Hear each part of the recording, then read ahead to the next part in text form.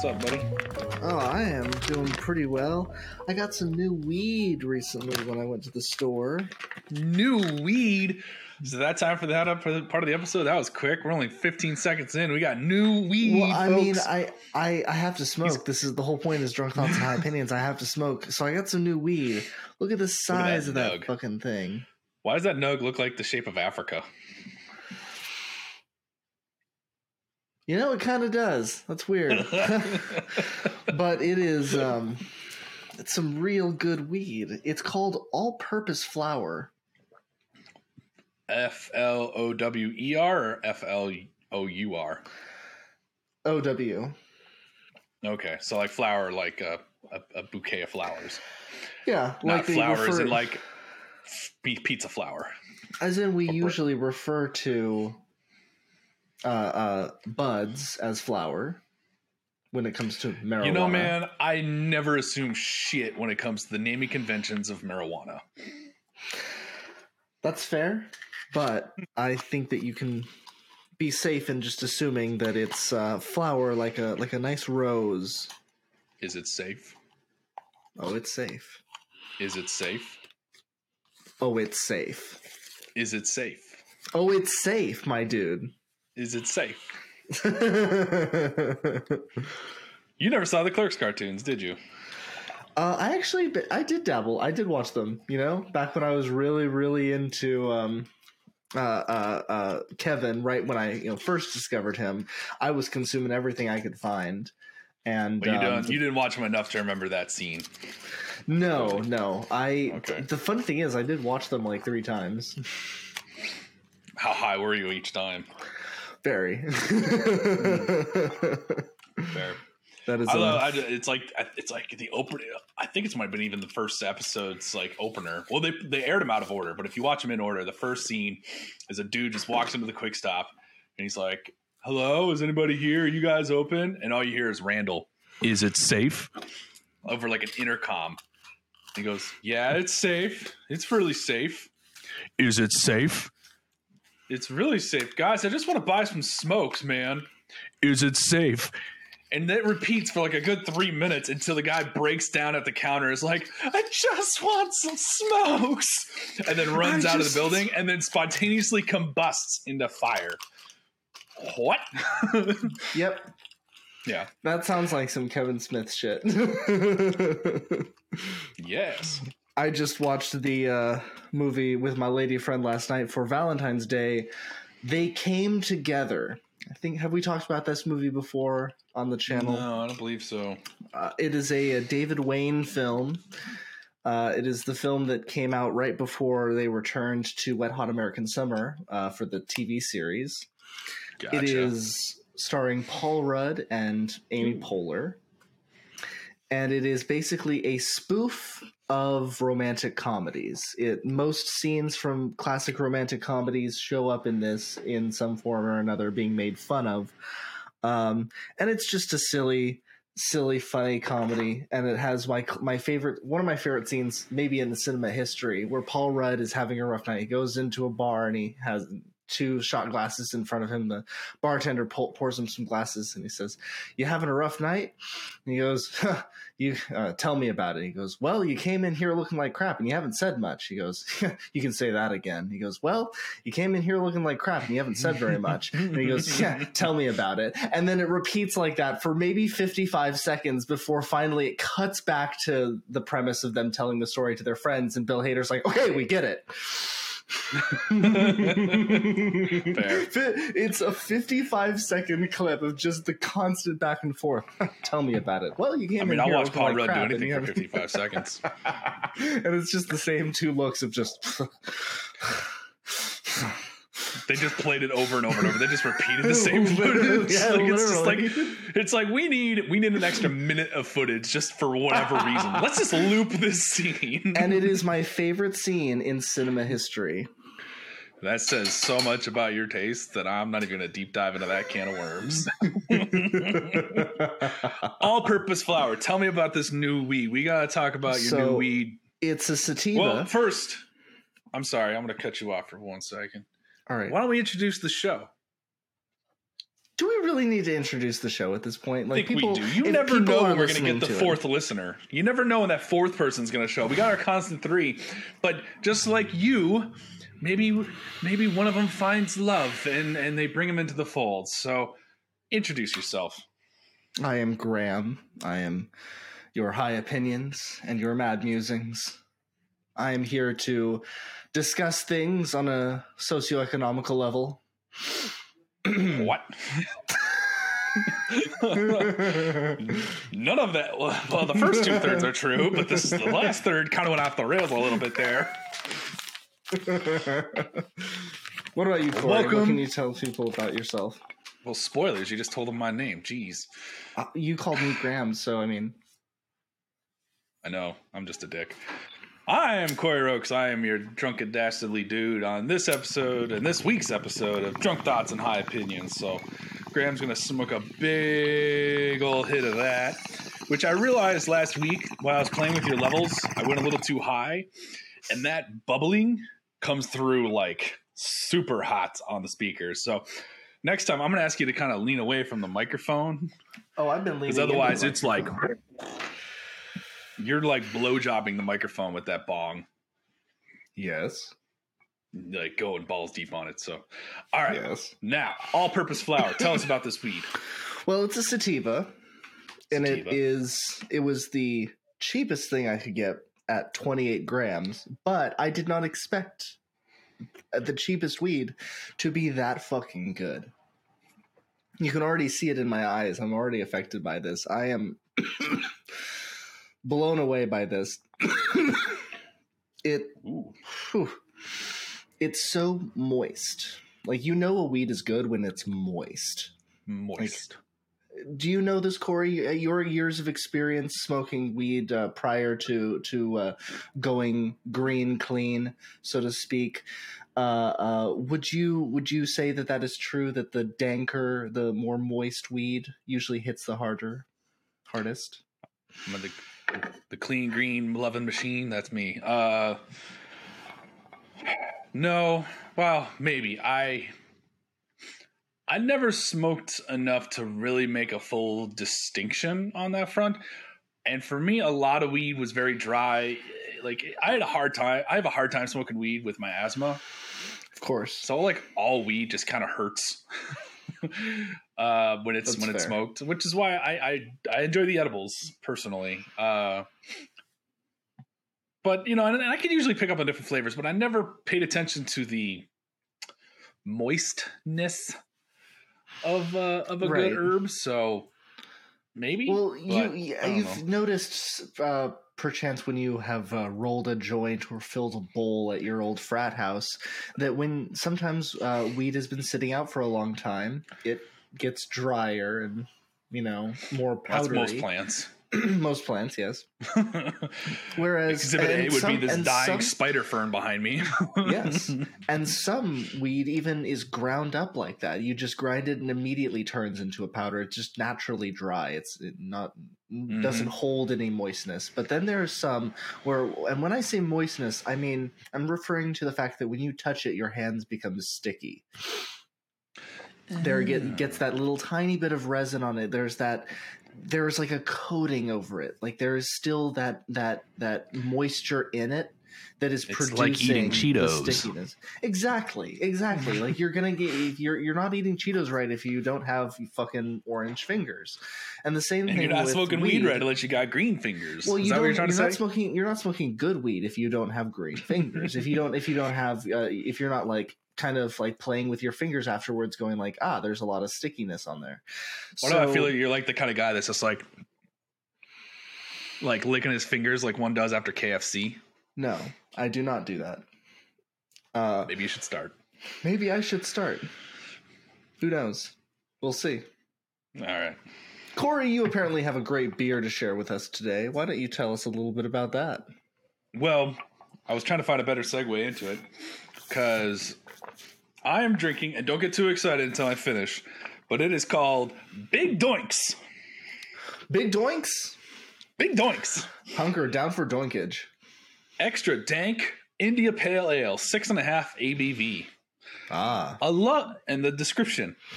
a love letter to our favorite West Coast IPAs. Sticky, resinous, bitter, maximally dank, and crisp. Notes of citrus rind, pine trees, and ... other stuff. Now, this is a pure alcoholic drink. It's not one of the other stuff. I'd like to put a magnifying glass on other stuff and talk about I'm sure that. You would. But yeah, this is sadly it is only an alcoholic beverage. It's not one of the THC beverages that are becoming commonly available in Minneapolis. I do intend to pick some of those up, and we're going to do a little role reversal on a Drunk Thoughts and High Opinions at some point, where I will be the High Opinions and you will be the Drunk Thoughts. I think that sounds like because I'm getting sick of these fucking hangovers. But I thought this would be a good middle ground of everything, where it's a nice, it's a beer inspired by weed. I mean, talk about an ultimate, like, this is the beer of Drunk Thoughts and High Opinions, and it's brewed right here in Minneapolis by the Fair State Brewing Cooperative. So let's crack on, shall we? Crack on. Shall I smoke another bowl while you go at it? You shall smoke another bowl while I pour this Big Doinks. Brought to you by Drunk Thoughts and High Opinions. And while we do that, Corey, I have a question for you. Mm-hmm. Remember, head always becomes beer. Nothing wrong with a little head. Nothing wrong with a lot of head, because it always turns into beer. But Corey, before we jump into it today, speaking of which, before we jump into topics, how was your Valentine's Day? My Valentine's Day was lovely, because my lovely girlfriend was down in the States and we were not able to be together. We instead decided to cook the same meal so we could pretend that we were together and then watch a movie together. So I think it ended up working out. This is the sort of things that we learned to do during COVID, and then it just passes on into, the future. So yeah, I had a lovely, lovely Valentine's Day. Not really much to say beyond that. Corey, how was yours? Mine was fan-fucking-tastic. Well, let me context this while you're smoking your bowl. Valentine's Day, in and of itself, was pretty standard Tuesday for me. Not really much to go on. The day at work was good. Went to band, that was good. And then I FaceTimed my girlfriend Hannah for about an hour, and that was nice. What we did was I went to visit her this past weekend. And we did a pre-Valentine's because we knew we wouldn't be there. We wouldn't be together on the day with it falling on a Tuesday. We knew that we wouldn't be able to spend the day together. So we did this past Saturday. We went a wonderful dinner date up to Green Bay to a restaurant called Angelina's. She had a great ribeye steak. Probably one of the best ribeyes I've ever tasted. This thing was fucking good. And sounds good. It was I love amazing. a good steak. It was their special, and the waiter, the great waitress, told us about it. Shout out to Nicole, and it sounded so good that Hannah and I looked at each other. It's like, okay, one of us is ordering that, and so Hannah ordered that. And it was with a side of baked gnocchi, super good, and I ordered a roasted chicken with cheese stuffed tortellini, Alfredo. Yeah, so we had some really good fucking meals, some nice drinks. I mean, this was a fancy joint, and we got dressed up. I had a shirt and tie on. She had a wonderful blue new dress that she got from White House Black Market. We went full on fancy, and man, chef's kiss, man. It was a wonderful dinner date. So there was that. And then Sunday was our 6-month anniversary of dating, or what we've agreed upon as being our start date of dating, because there was really no official when did it switch. We just kind of grew into it. Sure. That happens. It just kind of blossomed, and that's one of the things I consider to be very special about the relationship is it wasn't we met with the intention of dating, or it just was we're really enjoying each other. We're enjoying spending time with each other. Let's keep it moving. Let's keep the momentum going and move on to the next step. And so, but looking back, we kind of pinpointed a date. And so this past Sunday was the 6-month anniversary of that date. So we celebrated that, so to speak. And very nice. Very nice. It was such a wonderful weekend. I mean, this girl is so fantastic. I can't wait to spend more time with her. So very soon. So Yeah. She got me. I'll have to send you a picture of it off air. A brass compass from Etsy, and when you open up, there's a personalized inscription about like, I don't know what to expect with all of our adventures, or but I do know that as long as I'm with you, it's going to be a good time. Something like that. Aw, very, very cute. Very adorable. It was a wonderful thing. I got her. She's been looking to get in a smartwatch for a while, like a Fitbit type thing. So I bought her that a couple weeks ago because she was about to buy one herself. And I'm like, no, I was going to get you one for Valentine's. And so bought it for her a couple weeks early. And then I sent her, but I did send her flowers yesterday. So she was at work, and without her knowledge, guy showed up and gave her a big old bouquet, which she really appreciated. So yeah, it was a wonderful Valentine's, to say the least. I guess I did technically kind of forget to mention that because Morgan and I are long distance, we celebrated Valentine's Day a little early, but then because it was the day, we decided to do something anyway. But we did do something back at the beginning of the month when she was visiting. That's good. Yeah, I like that idea of cooking the same meal and watching the movie together. Like that's nice. That's a good and it was good way to do it. It was a nice breakfast hash for dinner. Nothing like a good breakfast hash for dinner. You did then Brenner? Put into burritos. A Brenner, yeah. Brenner is the best. Brenner. I did a Brenner. No, you got to watch Scrubs. Brenner is like a huge thing, and it's amazing. Yeah. So Brenner, breakfast for dinner, fantastic, love it. I've done that for years. Love it.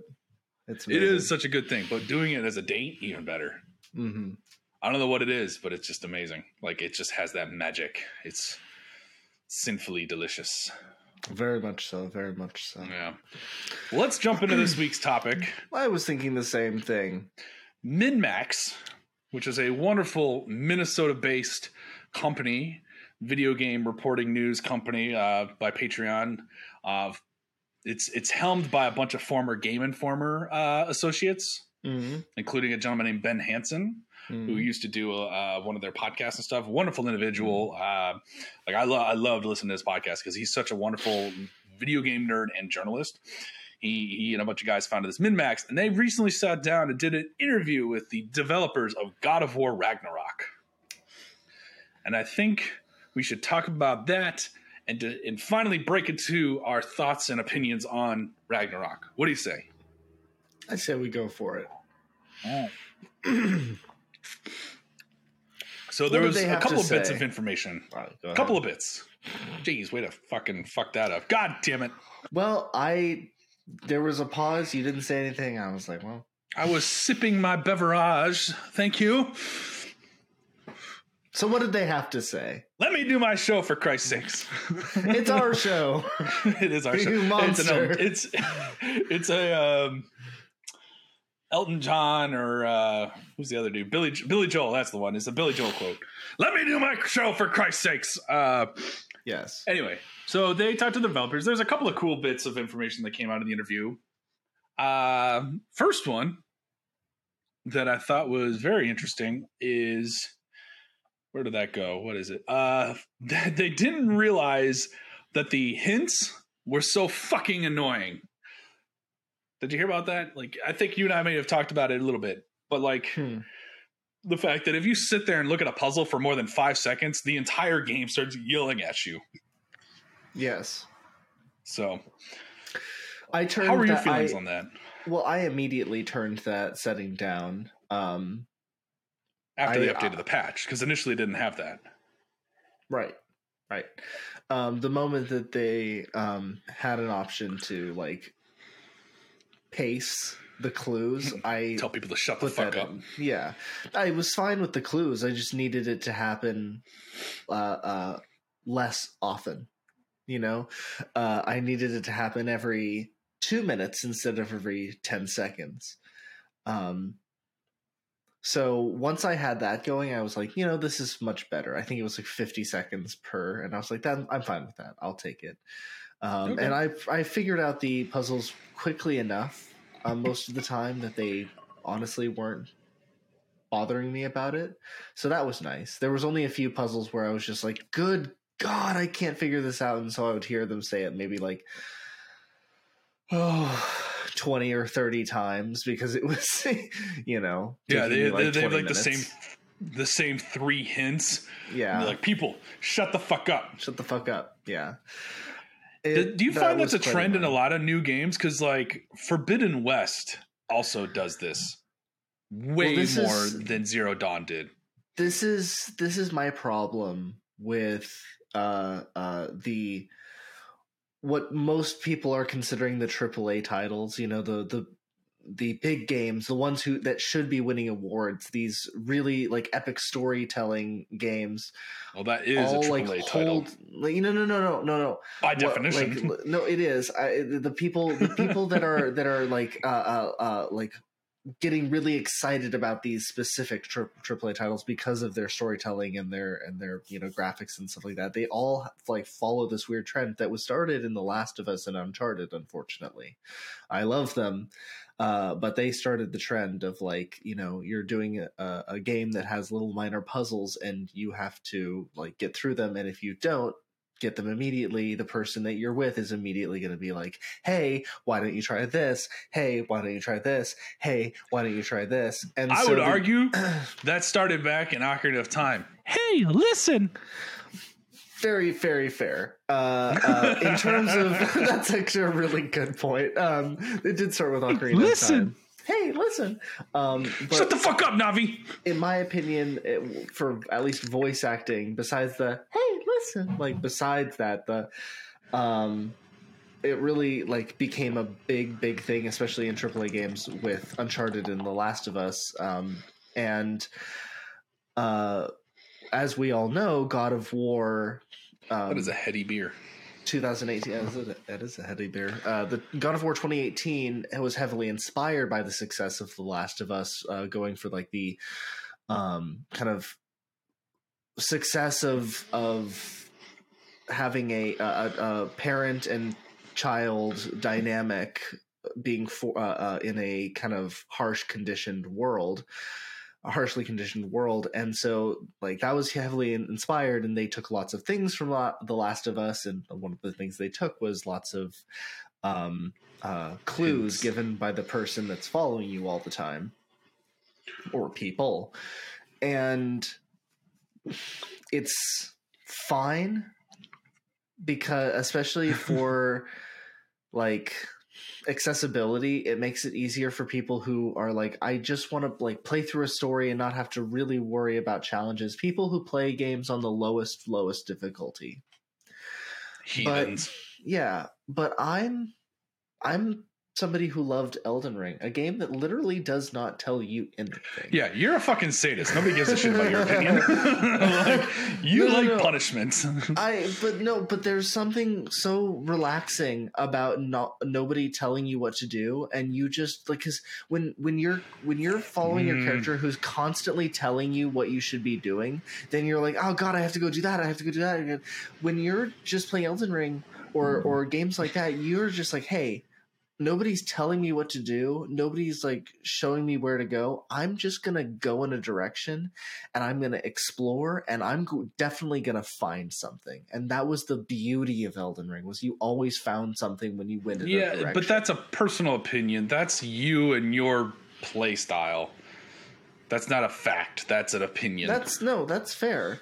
That's all fair. Right. You're keeping it to the high opinions there. That's your job. Force an anxiety on you of like, oh, I have to take care of everything. No, because some people, like for instance myself, where you're just, you know, sometimes that's overload. Like I don't play games like Skyrim because that's exactly what the game does to you. It says pick a direction and you're gonna have a good time.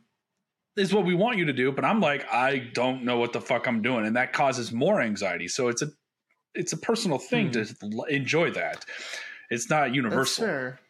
That's fair. But some people like a little direction, Graham. Some people like a little do it a little too much, as you were pointing out. And that's what we're discussing is the depth of which they do it. Whether or not they do it is a whole. What these games need to do is take a note from Elden Ring and then combine it with what they're doing. You know, it's a happy medium they need to find. Exactly. They need to respond, not like fully flip it in the opposite direction, but they need to find the thing that worked with Elden Ring and apply it to their own games. And the thing that worked about Elden Ring was that the game felt fully immersive. You could go anywhere and do anything from any level, and it was And a it's not just fully Elden open Ring. world game. I mean, well, it's not I just would Elden replay Ring, Breath but of the like Wild, and that game kind of does the same thing. Breath of the Wild is a good example as well. I'm just using Elden Ring because that's the thing that's fresh in my mind. We're about to get come up on its 1-year anniversary. We're about to get a DLC announcement. It's like a year old. Give it the times, old man. This is the game. This is still the talk of the town. This is still a very active game in your world. It's still a very, very popular game. It's still one of the best-selling games out there. I call me when the DLC drops. Okay, well, the DLC is probably getting announced in 10 days on its 1-year anniversary. So we shall see. But we're not here to talk about Elden Ring. We're here to talk about God of War. Well, I think that the next game could take a little bit of a clue by making the game more open world. And even more open world. Okay. More open world. And making it less hand-holdy. Because they did a good job. Once they implemented that patch, I think that kind of solved a lot of issues. It did, but what I'm talking about is for an open world game, its paths are on rails, so to speak. At least not as much as the first game, but there are definitely in instances like you can only do a few things. Then like every map you could go to in Ragnarok obviously had its open world aspect. The elves world had its big open snow map, and the dwarves had the what? Sand in Vanna? You're talking about the sand that was covered. It was like a desert. Yeah, desert. It kind of felt like a Metroidvania. Almost. The open world was sort of Metroidvania in the sense that like you had I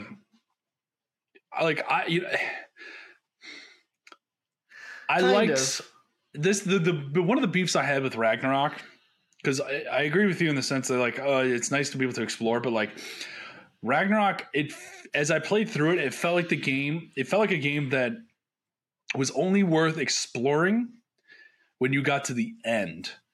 Versus the first one, the 2018 one, yeah, there was a couple of things locked behind, like, oh, you need this weapon or this maneuver to do this.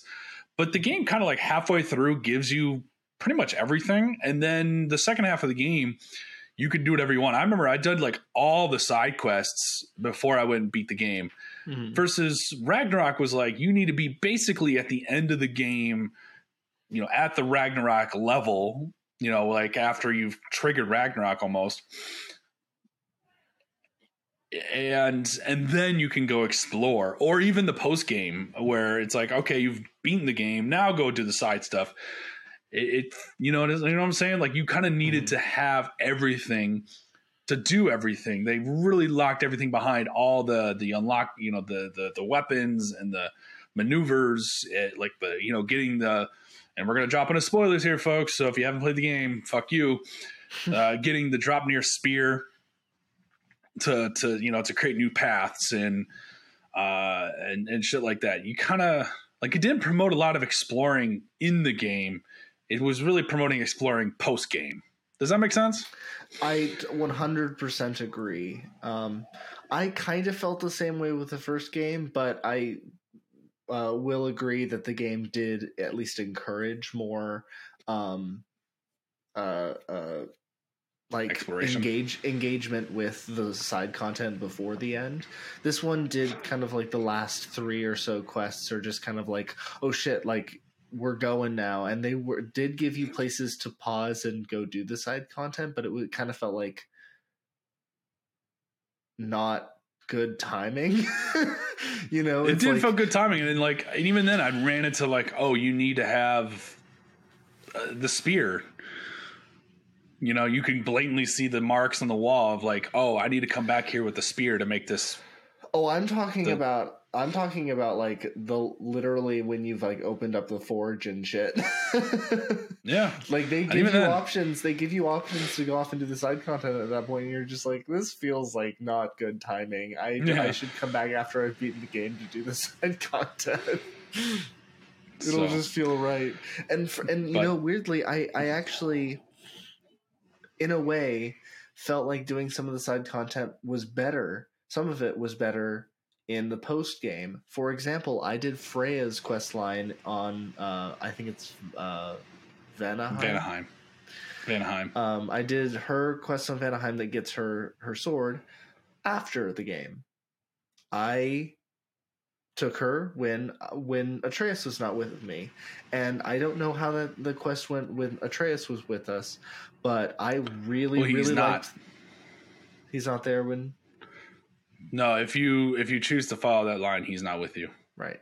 Well, I went after the game was done, and it worked. It was really good. It was like, oh, we've killed him, but even then, it's still not enough. But taking the sword back is kind of like her last redemption. That felt way better doing it after the game, and I felt that way with a lot of other quests as well. I did that quest like right after you get her as a partner, and that was nice only from the sole fact, like, I agree with you from a narrative standpoint that probably would make more sense, but it was really nice having that second sword and like some of her special maneuvers later in the game when she was, you know, again, we became your partner later in the game for a lot of things. I was like, I unlocked that. I did think about that. I was like, oh, that would have been nice. I forget what she has in that sword, but I mean, she has a really cool, it's like a hold square cross / attack that does a fair amount of damage. So having that earlier was nifty, not essential, but nifty, I would say. So, okay. And then the, let's dive into the story. Actually, you brought up the narrative and how like things kind of fell into the narrative spot of Freya. The other big, reveal, so to speak, and I don't know if reveal is the right word, but fuck it, we're going with it because I fucking say so because I'm co-host of the show, is MinMax and the developers. They talked about how early in the development stage of God of War Ragnarok, one of the original ideas that was pitched was to have Kratos die against Thor in the beginning of the game. So the game opens up, there's a little bit of a tutorial, a little bit of exposition dump, and then boom, you're thrown into a boss fight with Thor, which is awesome. It is like one of the best moments in the game, in my opinion. Yeah. And it's so cinematic, so climactic, so just awesome. Because it's one of the most cinematic fights of all time in a game, at least. Yeah, it's fantastic. And the developers even toyed with the idea of killing Kratos during that fight, and then the game would jump 20 years into the future, putting Atreus at like 34. So he's a full-fledged adult at this point. And then that's when the story would pick up and he would have his own little adventure, including digging Kratos out of hell.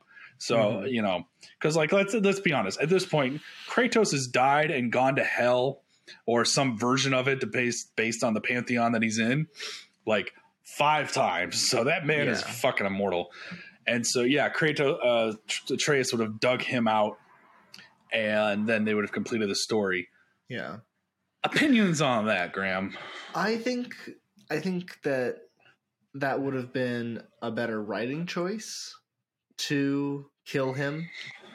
Have us play as Atreus for maybe like what was the story of the game? Probably 20 hours of gameplay. Yeah, I'd say close to 30. Thor at about 3 hours in. No, it was sooner than that. It was probably like 2, maybe 1.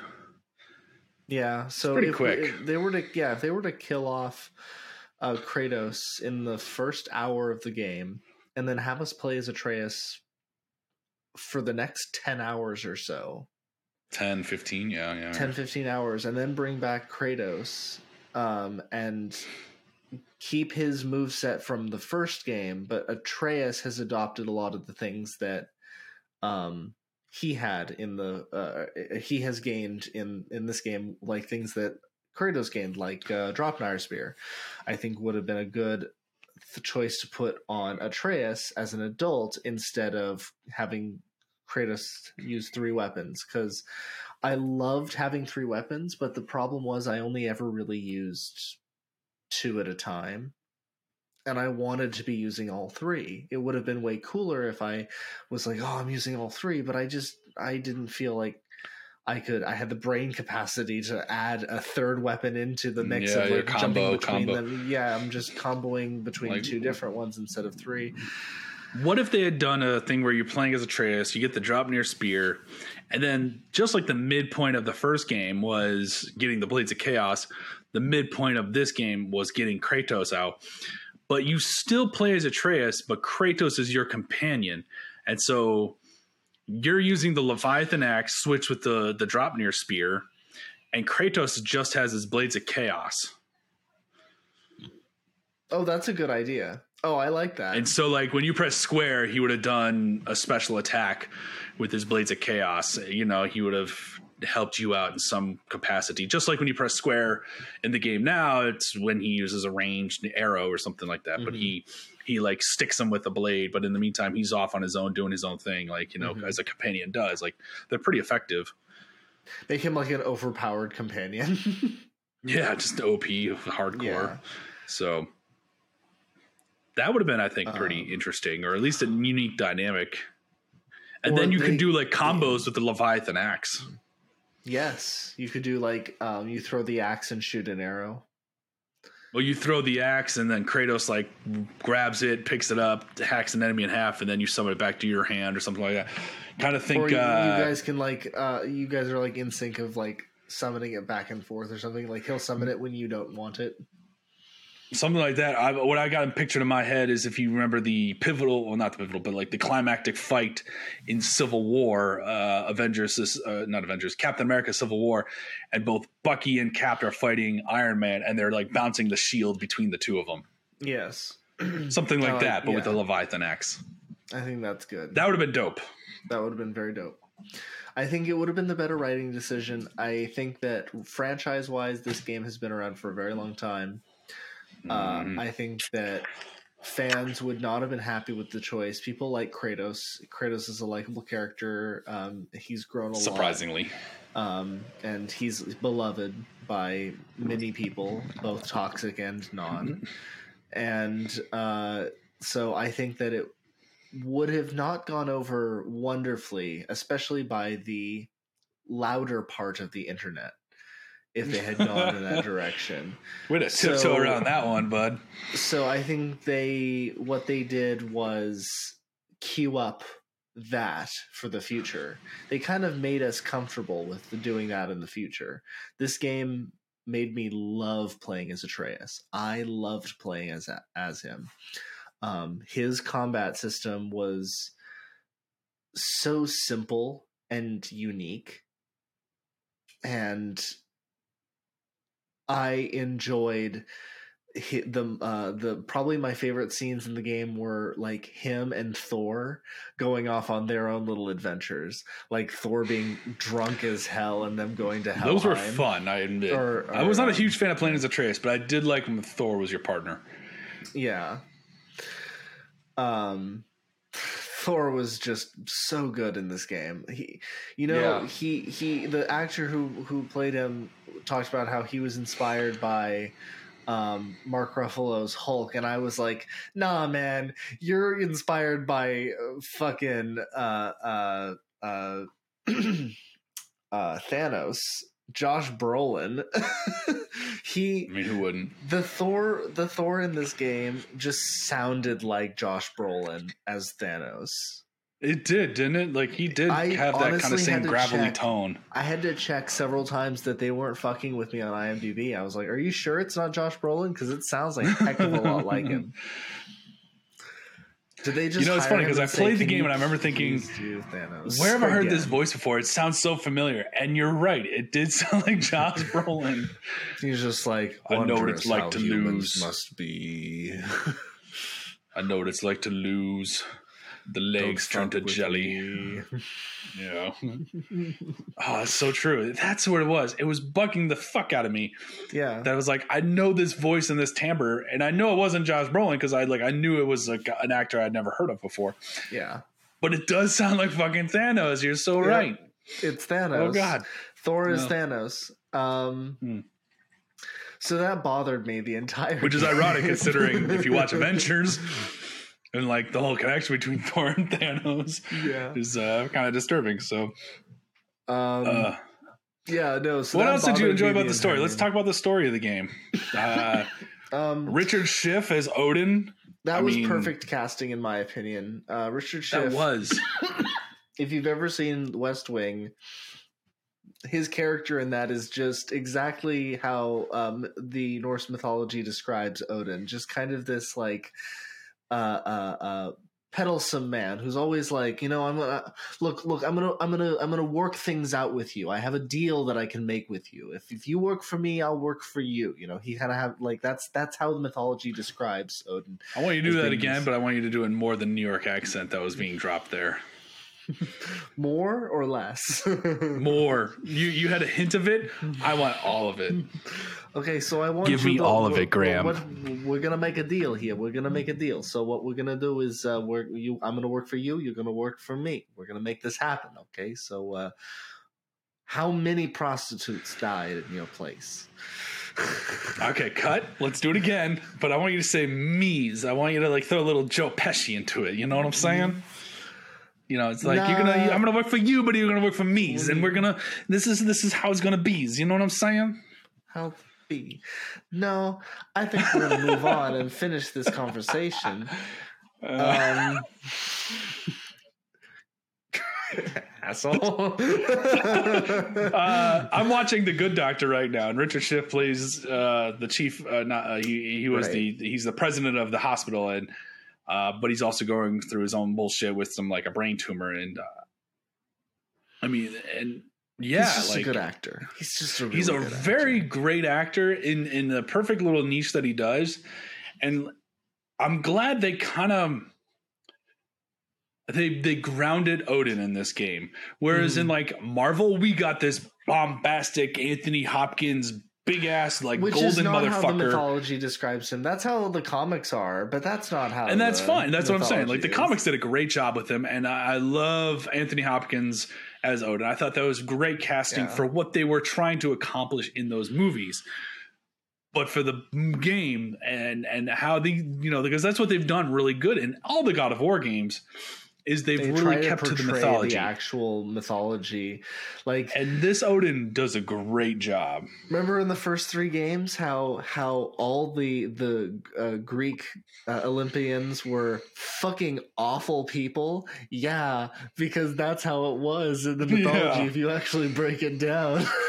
So they be douchebags. Zeus was not a good dude. And so then they go to the Norse mythology, which Norse mythology is more about like the human experience than it is about the gods. Like that's what I loved about the story in this game was that Odin truly had a purpose, and that was that he knew he was going to die, and he wanted to know where he goes, because when humans die, they go to his realm, but what happens to him when he goes? And that bothered him, and I thought that was an amazing existential crisis for the villain to have in this game, and it was a true quest that you are sent on, and you are actually kind of curious about, and you never get the answer to, because we don't know the answer. That's the brilliant thing about and we'll talk about the ending shortly. But I think that giving him that existential crisis made him more than just a villain. He was an anti-hero who was the antagonist. He wasn't a true villain. He was an anti-hero who happened to be the main antagonist.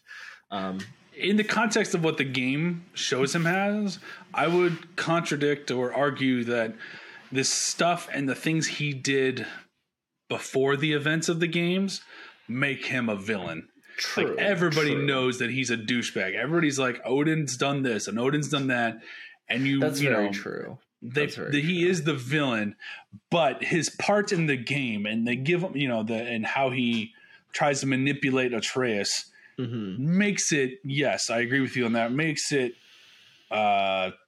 rational and understandable. And so they gave him a unique side, and they try to make him not so much likable, but just sympathetic in a sense. But if you take in what he did at Freya, what he did to the dwarves in Svartalheim and Nilavir and all that, it's like, no, this guy's a douchebag. Yeah, he's a big old bag of douche. Or what he did to Thor, even too. That's, if anything, if there's any character that I thought they did a really good job making sympathetic, it's Thor. Thor, absolutely. Where absolutely. I loved him. He's in the mythology, he's just a bumbling idiot. Everybody who watched the Marvels movie sees this golden haired god, but in the actual mythology, he's just kind of a dullard. He's kind of he's a real idiot and moron. In the mythology, with a hammer with half a shaft. He's half giant in the mythology, which they portrayed very well as him just being a chonkus fellow. And just a great big belly, drinks fucking and that's totally accurate. Mead. I loved that. And the thing about this game forget the mythology, forget anything. This game's storytelling was just so good that it literally had me in tears while I was playing the game, while I was fighting. Well, that's because you're a pussy. Well, fuck you. But right from the beginning of the game, I ended the previous game when I was fighting forgetting his name at this point. When you're fighting Thor's son, Magni and Modi. No, Baldur. Sorry, that's not Thor's son. That's not Odin's son. That's Odin's son. That's Thor's brother. Yeah. Oh yeah, it's Odin's son, Thor's brother. Yeah, sorry, I thought you said Thor's son. I'm like 3 beers in. Fuck you. I know. No, you're not sorry. That's me. That's on me. You were right. I'm wrong. I'll continue. Let me continue. Thank you. Yeah. When I was fighting Baldur and Freya is there and she's screaming for you to stop, please don't, don't do it. That gets me choked up because I understand you've had that whole game of context to know why she is so protective. And then when it actually happens, I was like, man, that's crushing. And then begin the second game, you jump in with that exact same emotional drive. She's already on top of you, she's attacking you, and you're like, oh man, I'm already feeling the tears coming back because I understand why she's so upset. Not if you're not a pussy. Well, fuck you. And so I felt like this game consistently kind of kept that emotional drive up, and the way they did that was through Thor and his daughter, where her relationship to him was she just wanted him to be around. She just needed him to be around. That's a very Thrud, right? What? That was her name? Thrud? Thrud, yeah. Thrud just needs Thor to be a father and to try and keep this family together because he's obviously not giving a shit. And that was such a hard thing to watch, is this girl who is very honest about what she wants and being honest about what she wants to others, but not actually getting that, and you're so frustrated for her. And then when he finally shows just an ounce of change right at the end of the game, Odin is like, oh, well, fuck this noise, get out of here, fat boy, and just fucking ends his existence. And it's really, really, really sad because it's obviously a God of War game. People are going to die. Gods are going to die. But you kind of were hoping for some character development for Thor. Yeah, some redemption and some, I have a theory, a thought, a parallel to pitch to you. All right, go for it. Thor is Kratos if Kratos had not been abandoned by Zeus. Think about that for a hot minute. Think about that parallel of all right, so Kratos who he's Zeus's son, but he doesn't know that for the first umpteenth years of his life. Good comparison. And he goes off and he does his own thing, and he becomes an angry douchebag, and then takes his revenge. But Thor is born under Odin's shadow and constantly tries to appease his father, knowing that really means all his, he has to live up to the name of Odinson and never can obtain it. Yeah. And so he spends his entire life trying to get up to that level with, trying to earn his father's approval, just like Atreus too, by the way, if we're looking at parallels, and is just never able to obtain it. So you have one character who embodies almost both of the protagonists in their parallels of trying to be better than their father, to appease their father, to just be their own person, and exist with their family, which is what Kratos has been trying to do since the beginning. I mean, he had a family and he ended up killing them.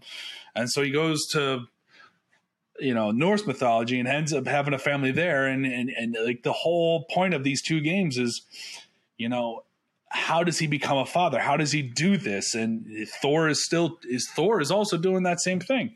Mm-hmm. How does he handle having a family, but also while appeasing his father? So they have there's so many parallels one could draw there that makes that character so much more sympathetic. Yeah, no, absolutely.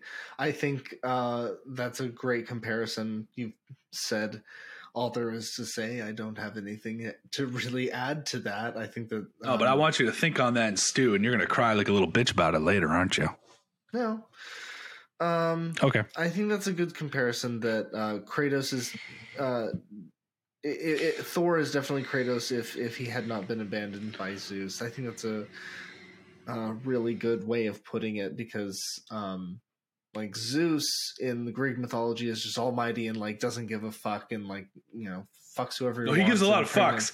He just doesn't care what he does. He fucks a lot of bitches. He fucks a lot of bitches. He gives a lot of fucks, but not about what he does. Whereas Odin very much gives a fuck about what he does, and constantly is like, he's like, okay, I'm doing this because I'm going to do this. Like he's constantly justifying to himself. Like we see that throughout the game, that he is much more methodical. He's very methodical, and we're probably we're led to understand that everybody else felt that way when they first knew him as well. Is that he's always trying to justify why he's doing the things that he does. Zeus, probably according to mythology, never tried to justify himself, and even in Norse mythology, Odin is constantly justifying. So this game is just on the money. I think that it's a long way to get to that point that everybody knew. Yes, Odin. Odin is constantly like in this game, like trying to say, well, but I'm doing this because I need to understand myself. It's like, yeah, but you're killing a lot of people to understand yourself, which is a very, very exaggerated metaphor for real life. Yeah, like you said, existential crisis. Crisis, and I think they did a great job of kind of portraying that, and you did almost have a small sliver of empathy for Odin. You could understand, at least that, like I said, that the part with Atreus you could kind of understand. It's just his past deeds are really what kind of made him a douchebag. So to see him go wasn't all that hard, but. Again, spoilers for the third time, and at this point, if you are listening, well, thank you. Who gives a spoilers? Fuck at this point? I love that Kratos decimates the Greek pantheon, even in like the second and third game. The first game, not so much, but the second and third game, he really goes to town with like a lot of Greek heroes and kills them all. But these games, I mean, if you really want to compare the god count of death, it's like. You got Baldur, you got Magni and Modi, Thor, Heimdall, and who else? Was there anybody else? Freya that he kills? Oh, sorry. I thought you were saying the ones that he kills. Like who does Kratos kill in these two games? Just those ones that you've listed, I think. Those are 5. Because he doesn't even kill Odin.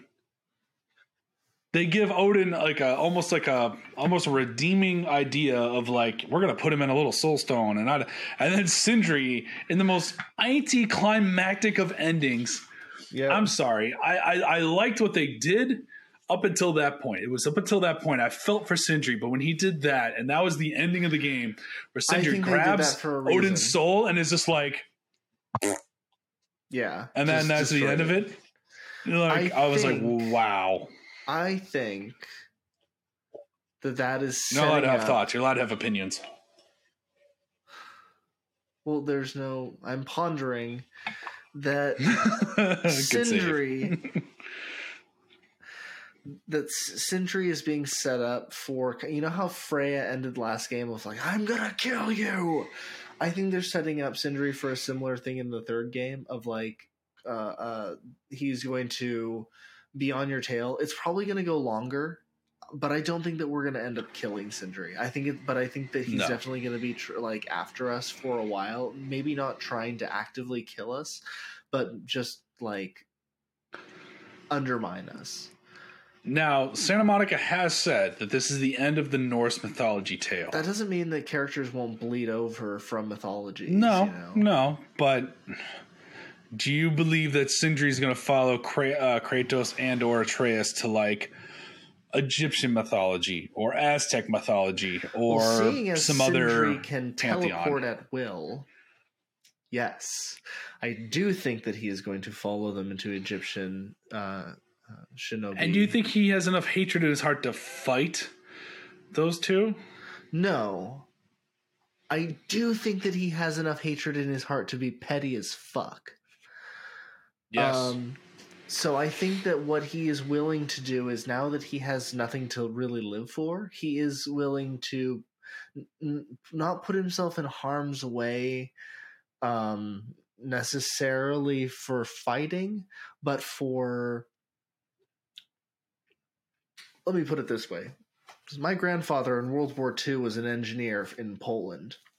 And one of the things that he did was he determined where on bridges they could place explosives so that when a German army was passing over, they could hit those explosives and the entire bridge would explode or would crumble, leaving the army to fall, he was and like also not be able to cross. Sabotage engineer. Saboteur, yes.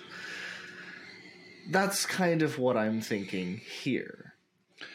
But that's ultimately going to lead to if you follow that track, it's going to have to lead to some sort of ultimate conflict between Sindri with Atreus and or Kratos.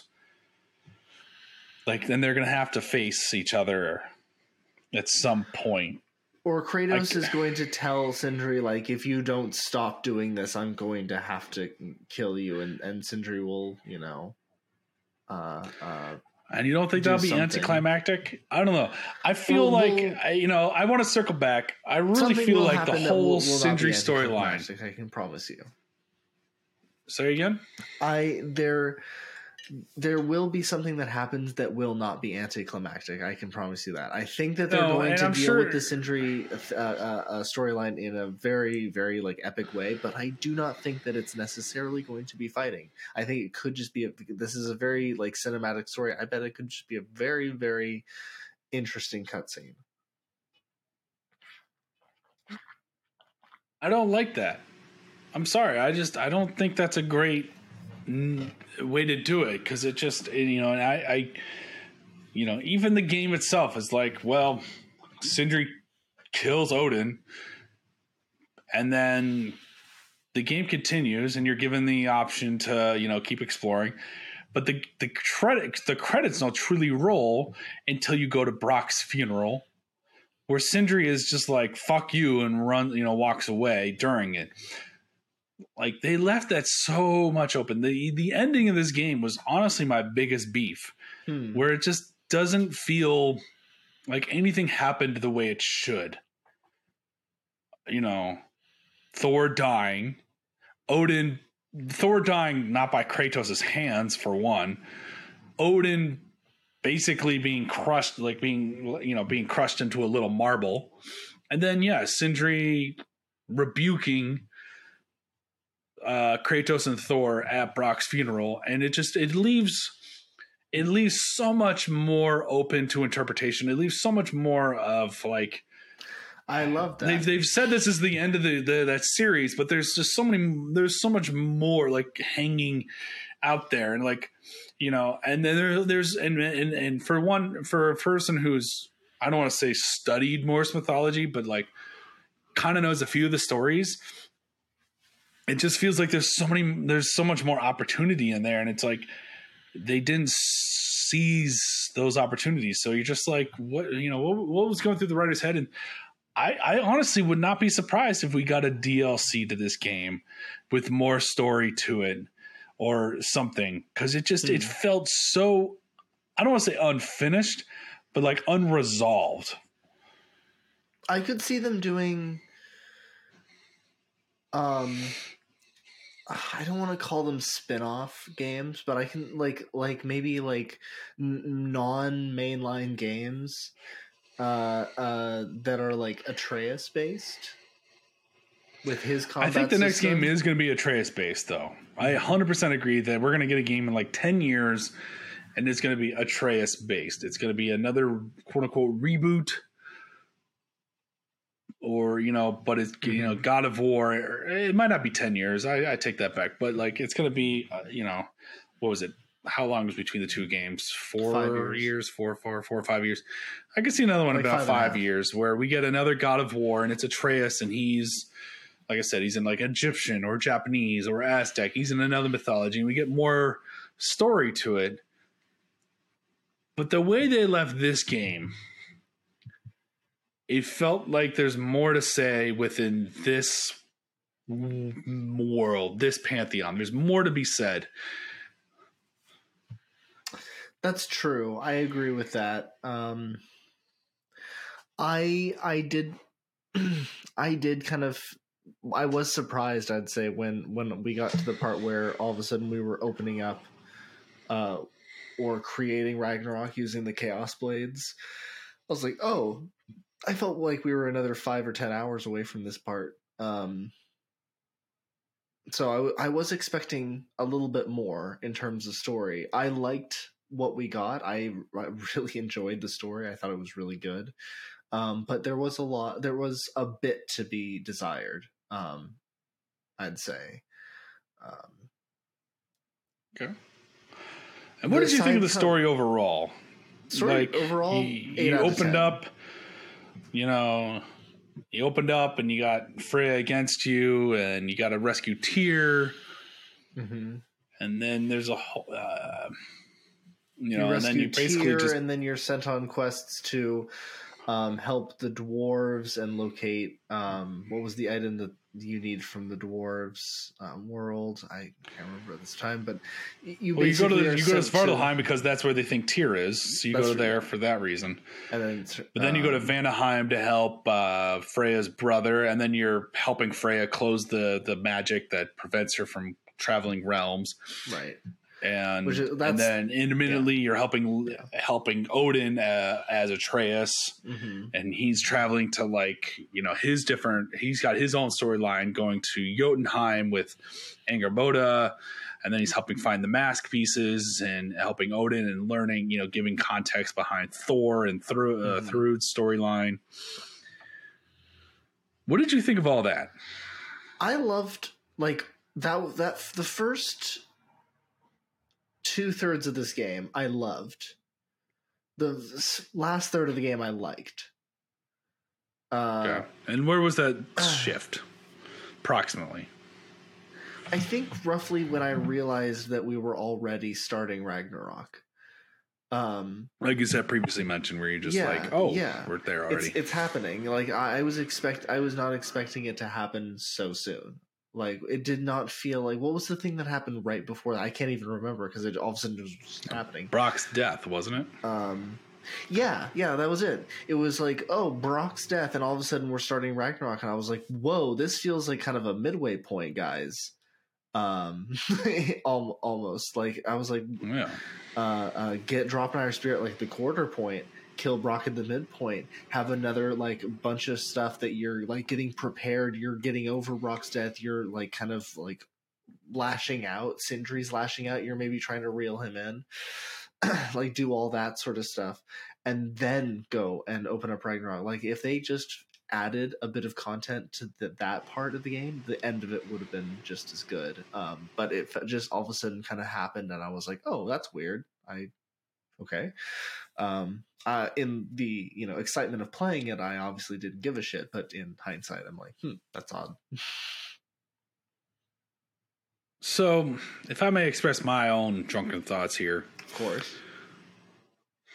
As we've talked about previously, this game jumps between Atreus and Kratos, and it's fun. It's a unique idea. It was, not totally unexpected. Like when it happened, I'm like, oh, okay, this is new, but you know what? I'm not surprised. Mm-hmm.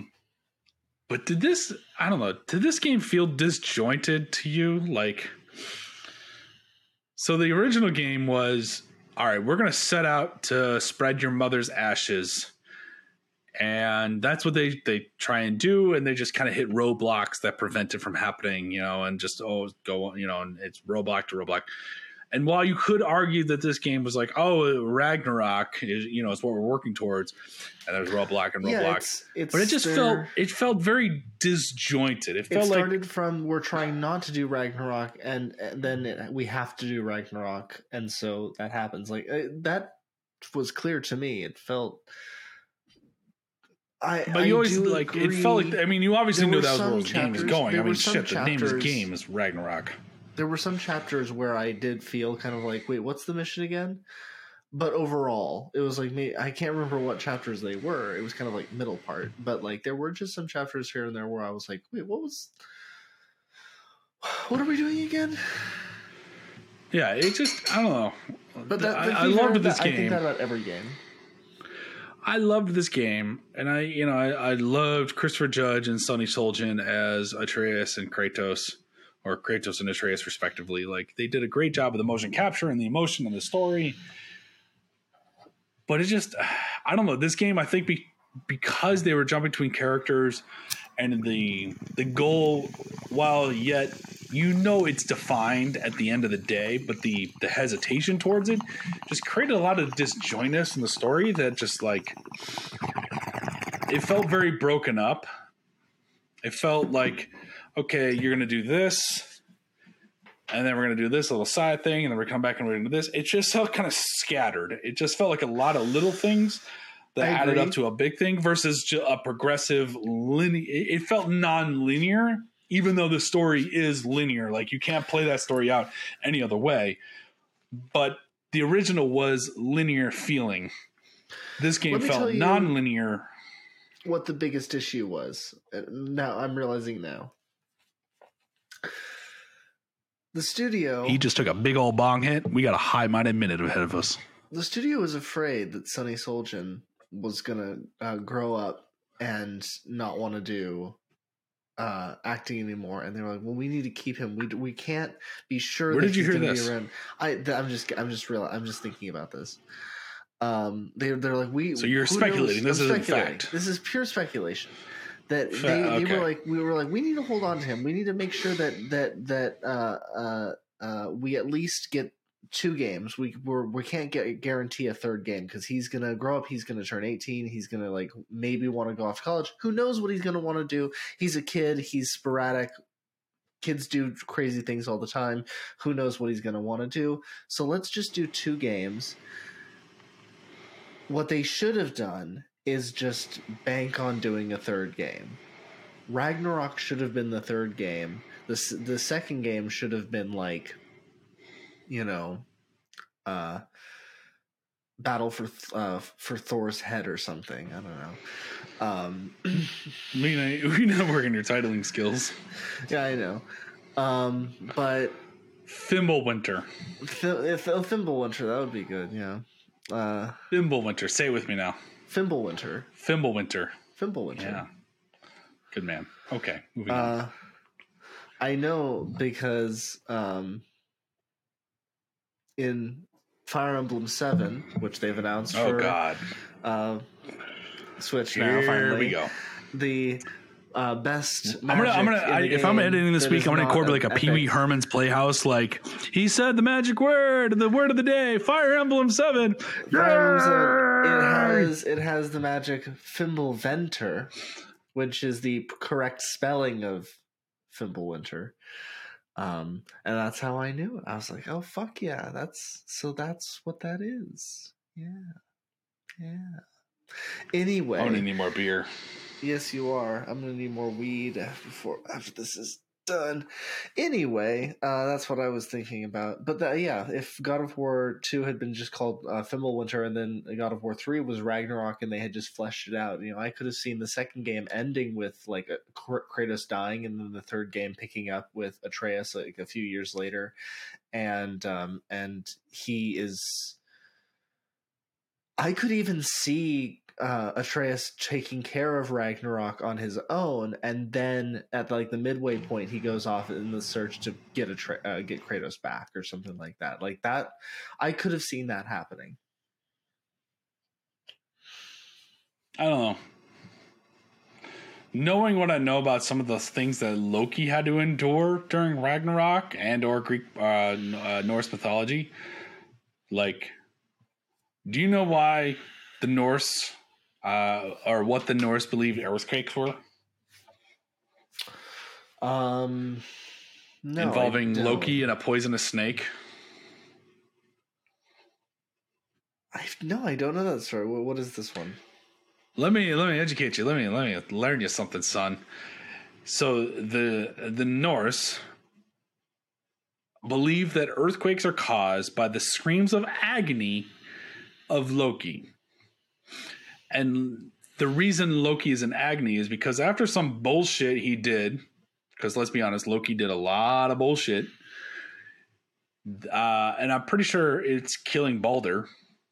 I could be wrong.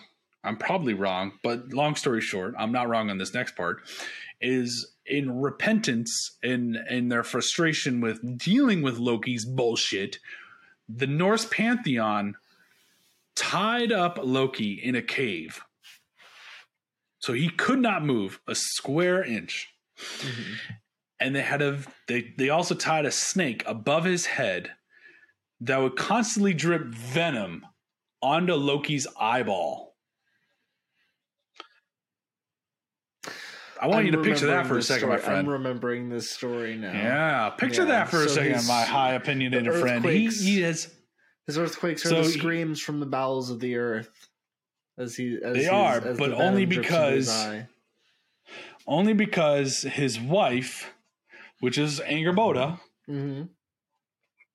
she feels bad, so she sits there and holds a cup in front of Loki's eyeball as long as she can to collect the venom.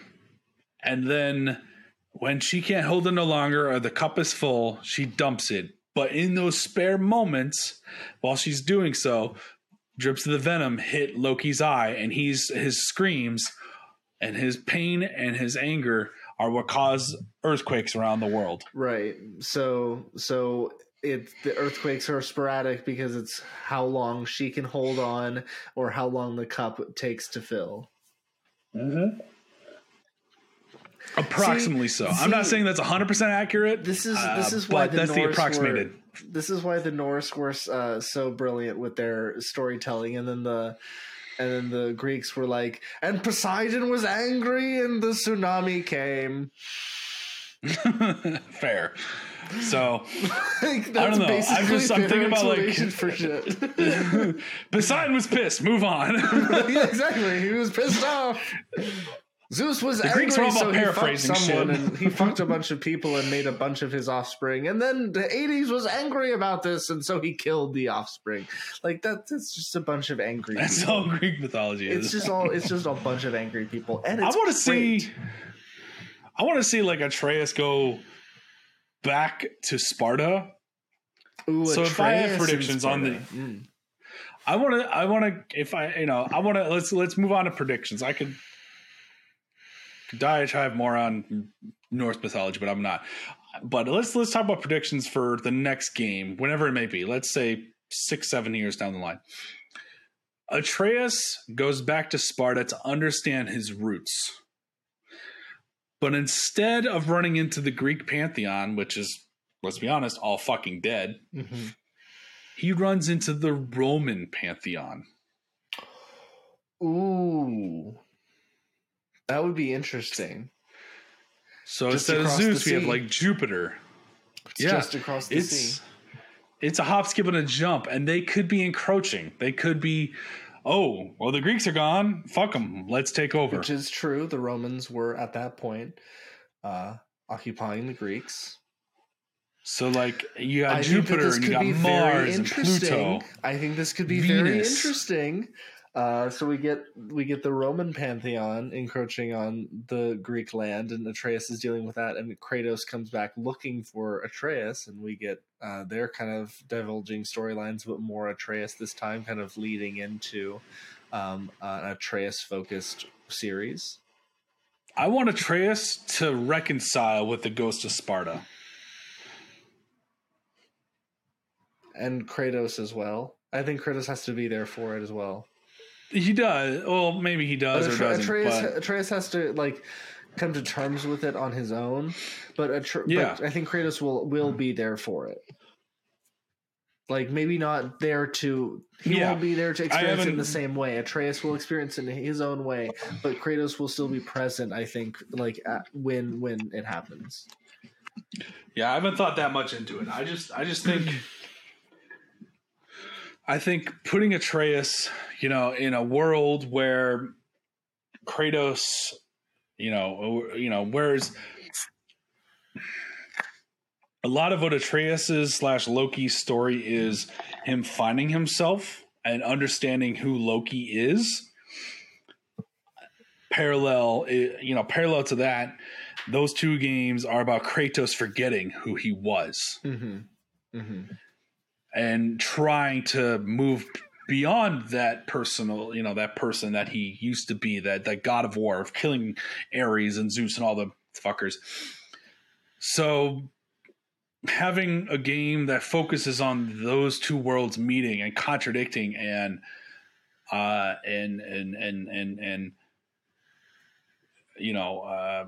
exploring that world, like, what happens when you have somebody who's trying to find themselves and somebody who's trying to forget themselves, right? Meet and really meet. Like obviously they're father and son, so like we've had a little bit of clash, and and that's one thing I love. I love the moments of Ragnarok that reference the old games. I was talking to a friend of mine earlier this week. I loved that Ragnarok, and even the first game too, by extension, would talk about the original games almost to a fair extent. Like there was a conversation, I don't know if you experienced it, between Kratos and Mimir about Deimos. Did you get to that part? Yes. I loved that because that is the entire plot of Ghost of Sparta on the PSP. Yeah. And that's fantastic. So I loved when there was the crossover, because they would talk one of the things these two games did so fantastically was they were a great entry point in the sense that if you had never played an original God of War game, you'd still figure it out. You could still piece together, oh shit, this guy's got history of being a douchebag. And you can move on from that. One of my favorite moments in the first game was when Mimir learned, and then again in the second, in Ragnarok, one of my favorite moments was when Freya learned, because Freya learning was so special, of like her actually realizing, oh man, this guy hurts just as much as I do, and he's done a lot of bad shit, and I've done a lot of bad shit, and it was just kind of like realizing a bunch of different stuff. I love those little moments of calling back to the original game, while in a way calling it to attention with everything that's going on with them right now. Exactly. So if you were to take that and create a whole new game based on it, but still keeping it fresh by, like I said, you bring in like the Roman versions of the Greek gods and plays Atreus as he's working through the whole like, this is who my father was, this is who, but I'm trying to be better. Yeah. You know what I'm saying? So I think there's something there that could be just interesting to explore instead of bringing him to a whole new realm of like, somehow Atreus ended up in Egypt. Just like somehow Kratos ended up in Norway, or That's a very good point. You know what I'm saying? Instead of, I mean, there's a comic book that explains how Kratos gets up there, but like, fuck it, who gives a shit about that? I'm talking about like in game. It's like, instead of bringing Atreus to just some random pantheon just to be that to be the villain of that pantheon, bring him back. And have him confront his father's past, but at the same time keep it fresh and new. What if? Here's something for you. What if we get two? Hit me, Slim. What if we get two different mythologies next time? He goes back. The Roman pantheon is encroaching on the Greek pantheon, but what is right across the water and is clashing with the Romans. Egyptian. So what if we have two mythologies who are both at odds with each other because the countries are at odds, or maybe the countries are at odds because the pantheons are at odds? Yeah, could be. So and that would be God of War. If they're at war, they need a God of War. They would be God of War. So Kratos gets caught up, or Atreus gets caught up in the middle of it. And what if he ends up killing another god, and like even without Kratos, he kills Mars. That would be interesting because Mars was the Roman god of war. I know that. What if he kills Mars and becomes the new god of war? Yeah. Loki of the Norse mythology is now. Or I'm gonna go way back here. I'm doing a deep pull, and I know we've talked about this in the past, but bear with me for the podcast. One of the original ideas from God of War 3. So God of War 3 sees Kratos die again, come back from Hades, eventually works with Hephaestus to find and open Pandora's box, because that contains like the hope of the world.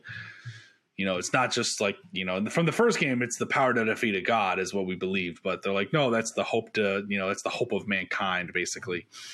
So you find the Pandora's box, but then you fight Gaia and you fight Zeus again, and then you kill Athena, and you open, or not kill her, but you open the box and you give hope back to mankind, which takes the power from the gods. It's a whole thing.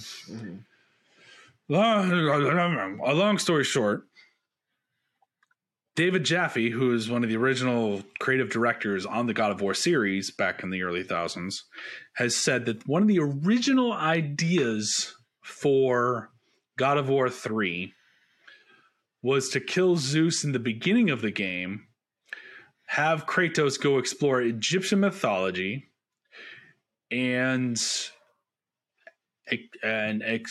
play with timelines more. And at the end of the game, was he would meet up with two alternate timelines of himself. Like, he would go to the Egyptian mythology, Egyptian pantheon, and basically find another version of himself fighting those gods, and realize like, oh, this is happening around the world. And so he would team up with that Kratos, and then there was another one they would team up with, and it would make three of them. And those three Kratoses,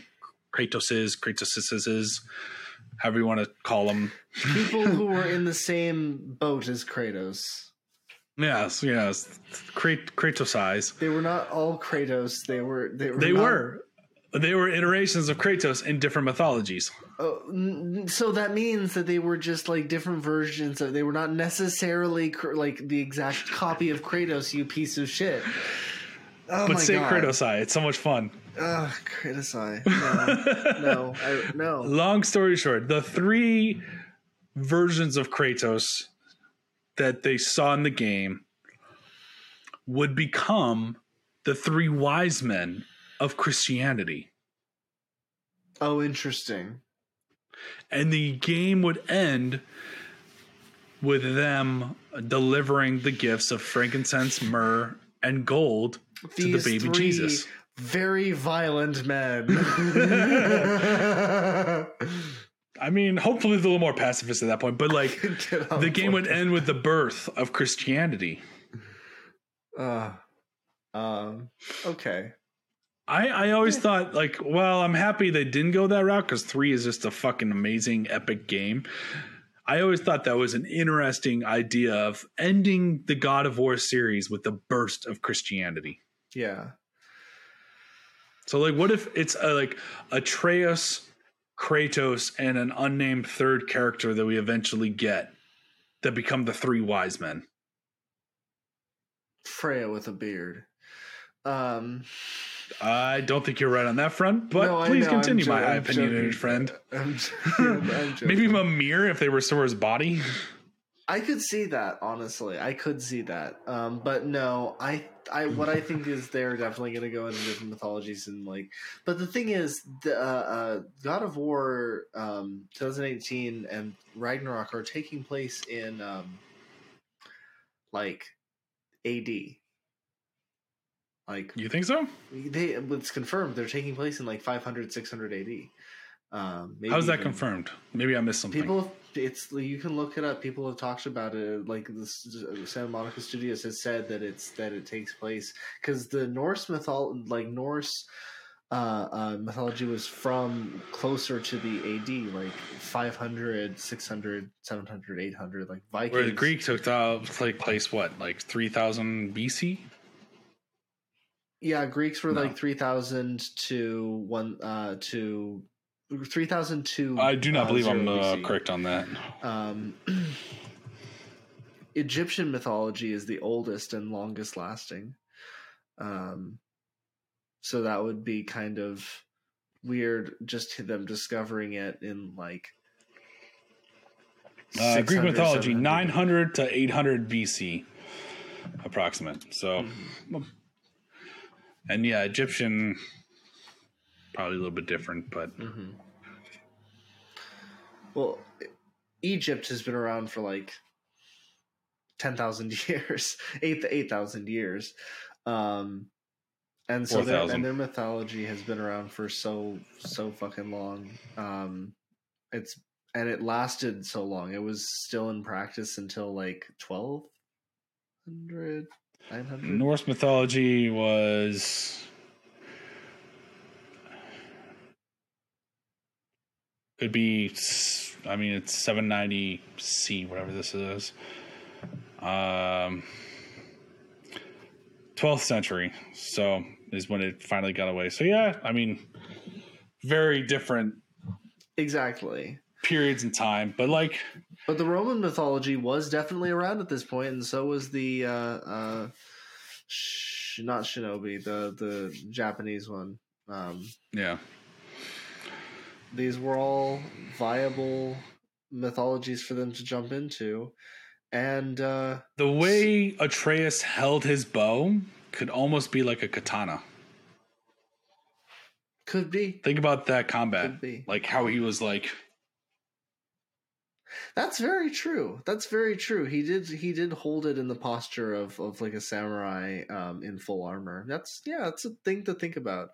But in the meantime, I think that we're encroaching on an hour and a half, and we should probably let our humble 4 listener. Yeah, you're right. I'm getting way ahead of myself. Our humble listener should really get going. So, hi, Mom.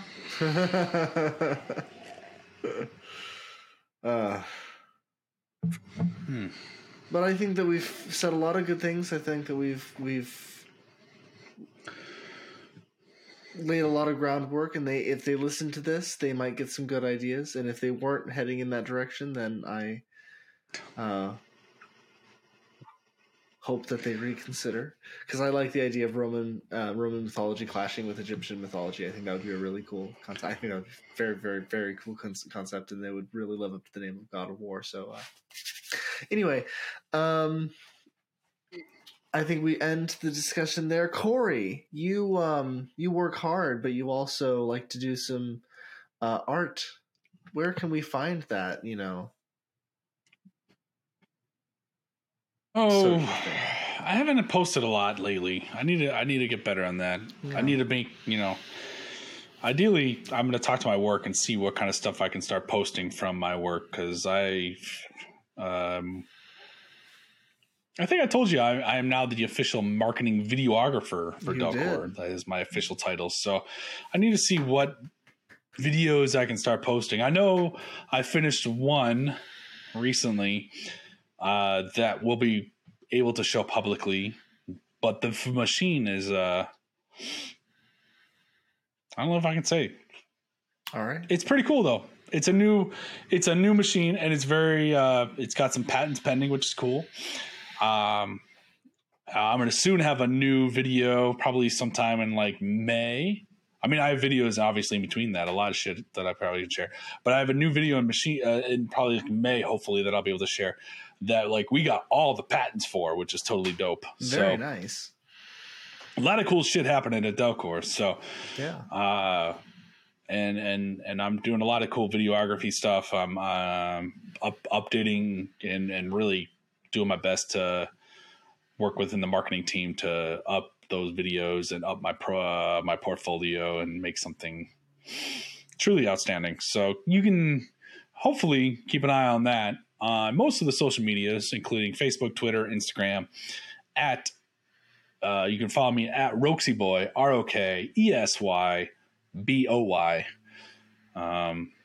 Keep an eye out too. I am directing the first episode of a web series this summer as well. So that's going to be getting underway soon. So expect some behind the scenes photos on that and updates for the Wildlife Society.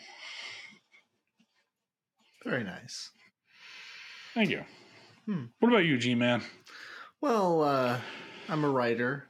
You can find my short stories, my shorter stories, my scenes from plays, poetry, and some photographs. All on my website, mad-musings.com.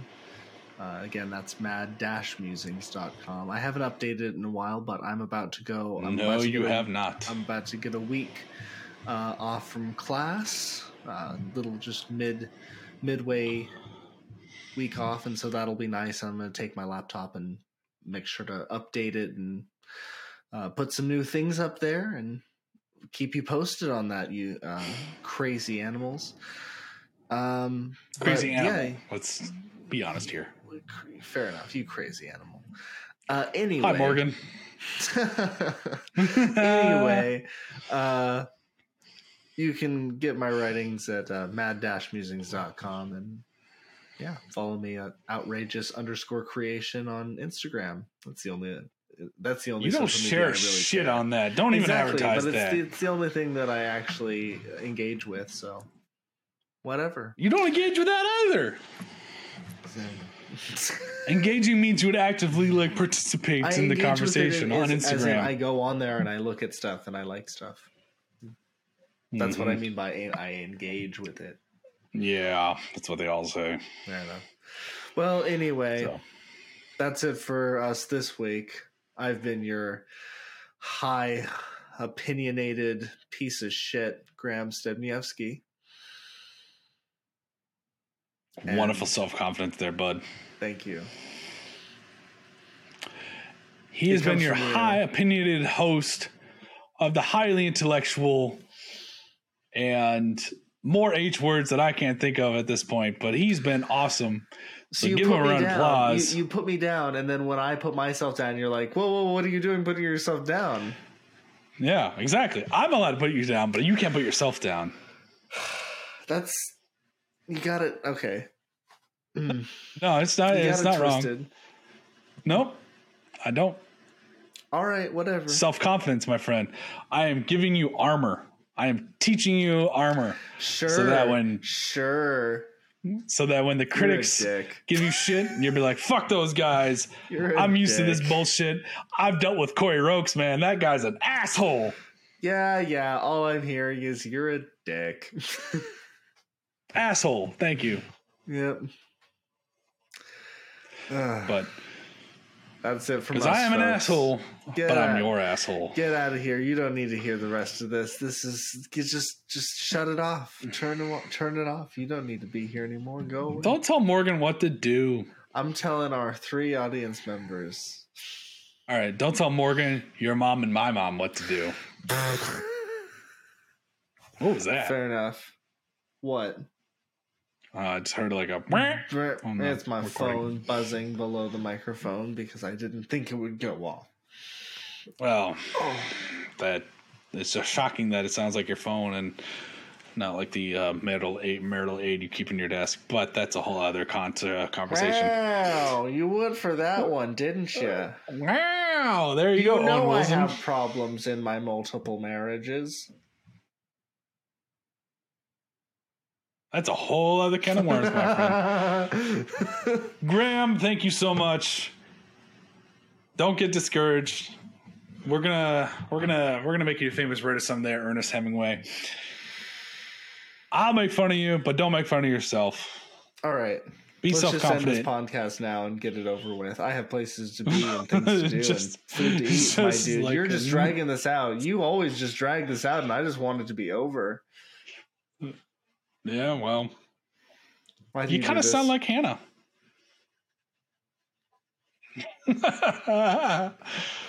Hey-o. I bet she does. I bet she does too. God, I love that woman. I am your high. I'm not high. You're drunk. No, you're not. No, you're not. I'm drunk. That's how you can tell. There you go. All right. Cue the music. I've been Corey Rokes, your drunken dastardly douchebag. And I'm Graham. See ya, folks. Cheers.